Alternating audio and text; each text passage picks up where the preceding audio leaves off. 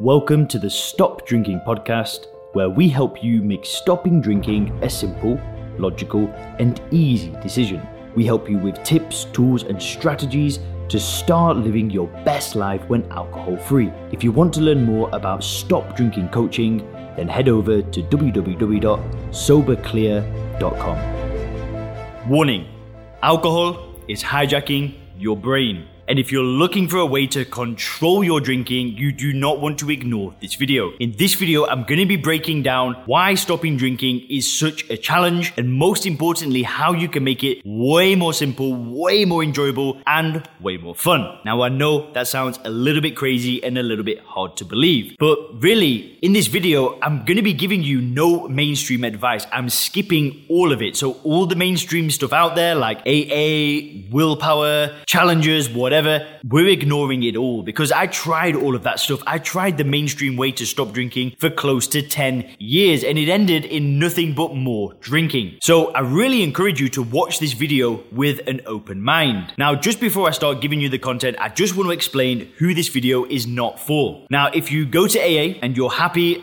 with the AA system and you're happy calling yourself an alcoholic, you do not want to watch this video. Also, simply if you're negative with a pessimistic outlook, you're not going to like this video because isn't that what most people think stopping drinking is? A negative thing. They have a negative outlook from the get-go and it's just a challenge. Well, I'm here to tell you the opposite. So if you're not willing to be optimistic about this whole scenario, don't watch this video. And finally, there's a certain type of person that's going to resonate with this content, and it's going to be an ambitious and a self-motivated individual. It's not for somebody that's needy and desperate. It's for people that are willing to look at things a different way and make a change. If that sounds like you are going to want to watch this entire video. And very quickly, why should you listen to me? Well, my name's Leon Sylvester. I'm the founder of SoberClear. And if you actually look at the people on the screen right now, these are the people that I work with on a day-to-day basis in the SoberClear program. These are other business owners, other professionals from across the world. We've got clients in America, in Canada, in England, in Germany, in Australia,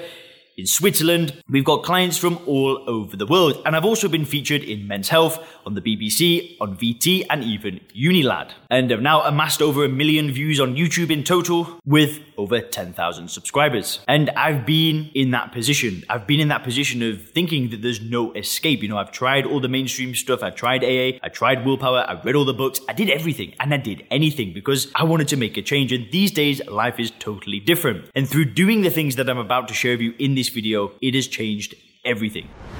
So the first big question that I'm going to answer is, why can most people not control their drinking? Why do most people spend most of their adult life drinking alcohol and struggle to stop drinking it? Well, there are two key things that I see people doing when it comes to stopping drinking that are just major mistakes. So let's start with those.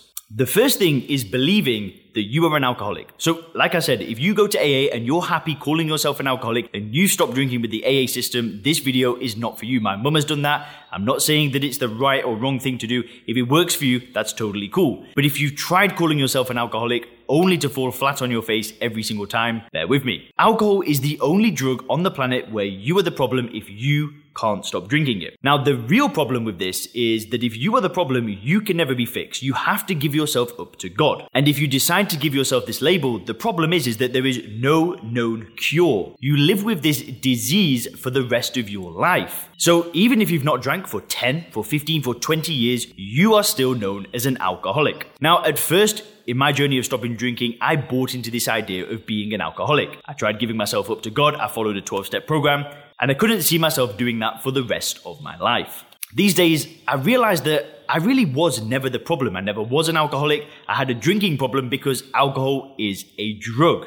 It's a highly addictive drug where most people in our society think that it's a good thing. So I simply removed the drug and that was it. I got on with life. I didn't live with this label and this baggage that I'm going to have to fight and resist alcohol for the rest of my life. Somebody that gives up nicotine or pornography or gambling, they're not a gambleaholic for the rest of their life. They're not a nicotineaholic for the rest of their life. The problem is because of the world that we live in, we all hold alcohol on a pedestal. So if you can't control it, the drug's not the problem. The drug's a good thing. If you can have this in moderation, it's somehow beneficial.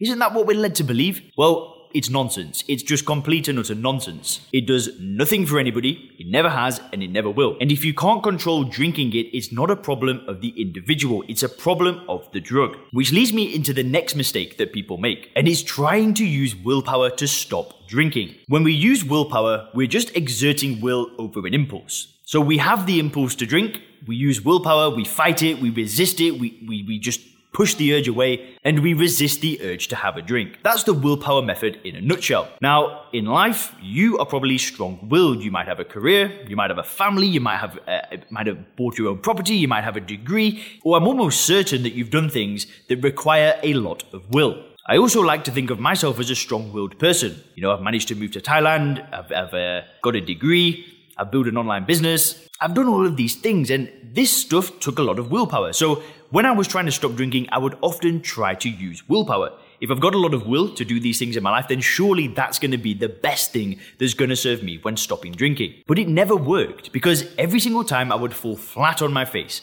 I'd stop for sometimes a few days, a few weeks, sometimes up to 9 months with nothing other than willpower. But it didn't work long term, because the problem with both of these ideas of both being an alcoholic and using willpower is this underlying idea of alcohol being a good thing. This is the message that we're told again and again and again. But why?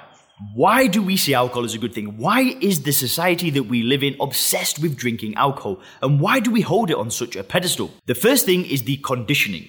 We have been conditioned by society to see alcohol as a good thing. It dominates society. Everywhere you look, you are being conditioned to see alcohol as a good thing, and it's subtle. It actually takes a lot to kind of realize what's going on. You kind of have to go into like this third-person view where you start to see the marketing, you start to see the movies, you start to see the advertisements, and you stop buying into the illusion. The next thing that's going on is the marketing. And if we actually look at the way that alcohol is marketed, it's marketed as this glamorous drink. And if we actually think about the way that the economy works, the reason why people buy any product, any service, is because they want to align with a better version of them. And when we see the way alcohol is portrayed, we start to think that alcohol is going to make us more charismatic. It's going to make us more confident. It's going to make us more sociable. It's going to do a lot of good stuff for us. But is that really the case? Does alcohol really help us in social situations? What about the fights? What about the arguments? What about all the occasions that it's ruined? How can the same drug be on two completely different spectrums? It makes no sense. And really, what it is, it's just this collective belief that alcohol is a good thing. And it's literally hijacking your brain.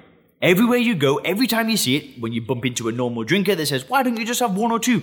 When you see the marketing on the TV, when you see it in the newspaper where somehow wine drinkers live 5 years longer or whatever nonsense is getting published these days. When we start to see these things, we just have this underlying tone that alcohol is a good thing, a beneficial thing that does something good for you. And I know I keep repeating myself, but it does nothing for you. And you can rise above it. You can rise above all of the nonsense. And you do this through using first principles thinking, which is a mental model where you really just break down the component parts of a problem. So in this instance, you start looking at the conditioning, the marketing, the illusion of it being a good thing. You start thinking about the normal drinkers, the idea of it giving you courage, the idea of it tasting good. And you build this paradigm where you see alcohol for what it is. And then you simply start going towards a better quality of life. It's really that simple.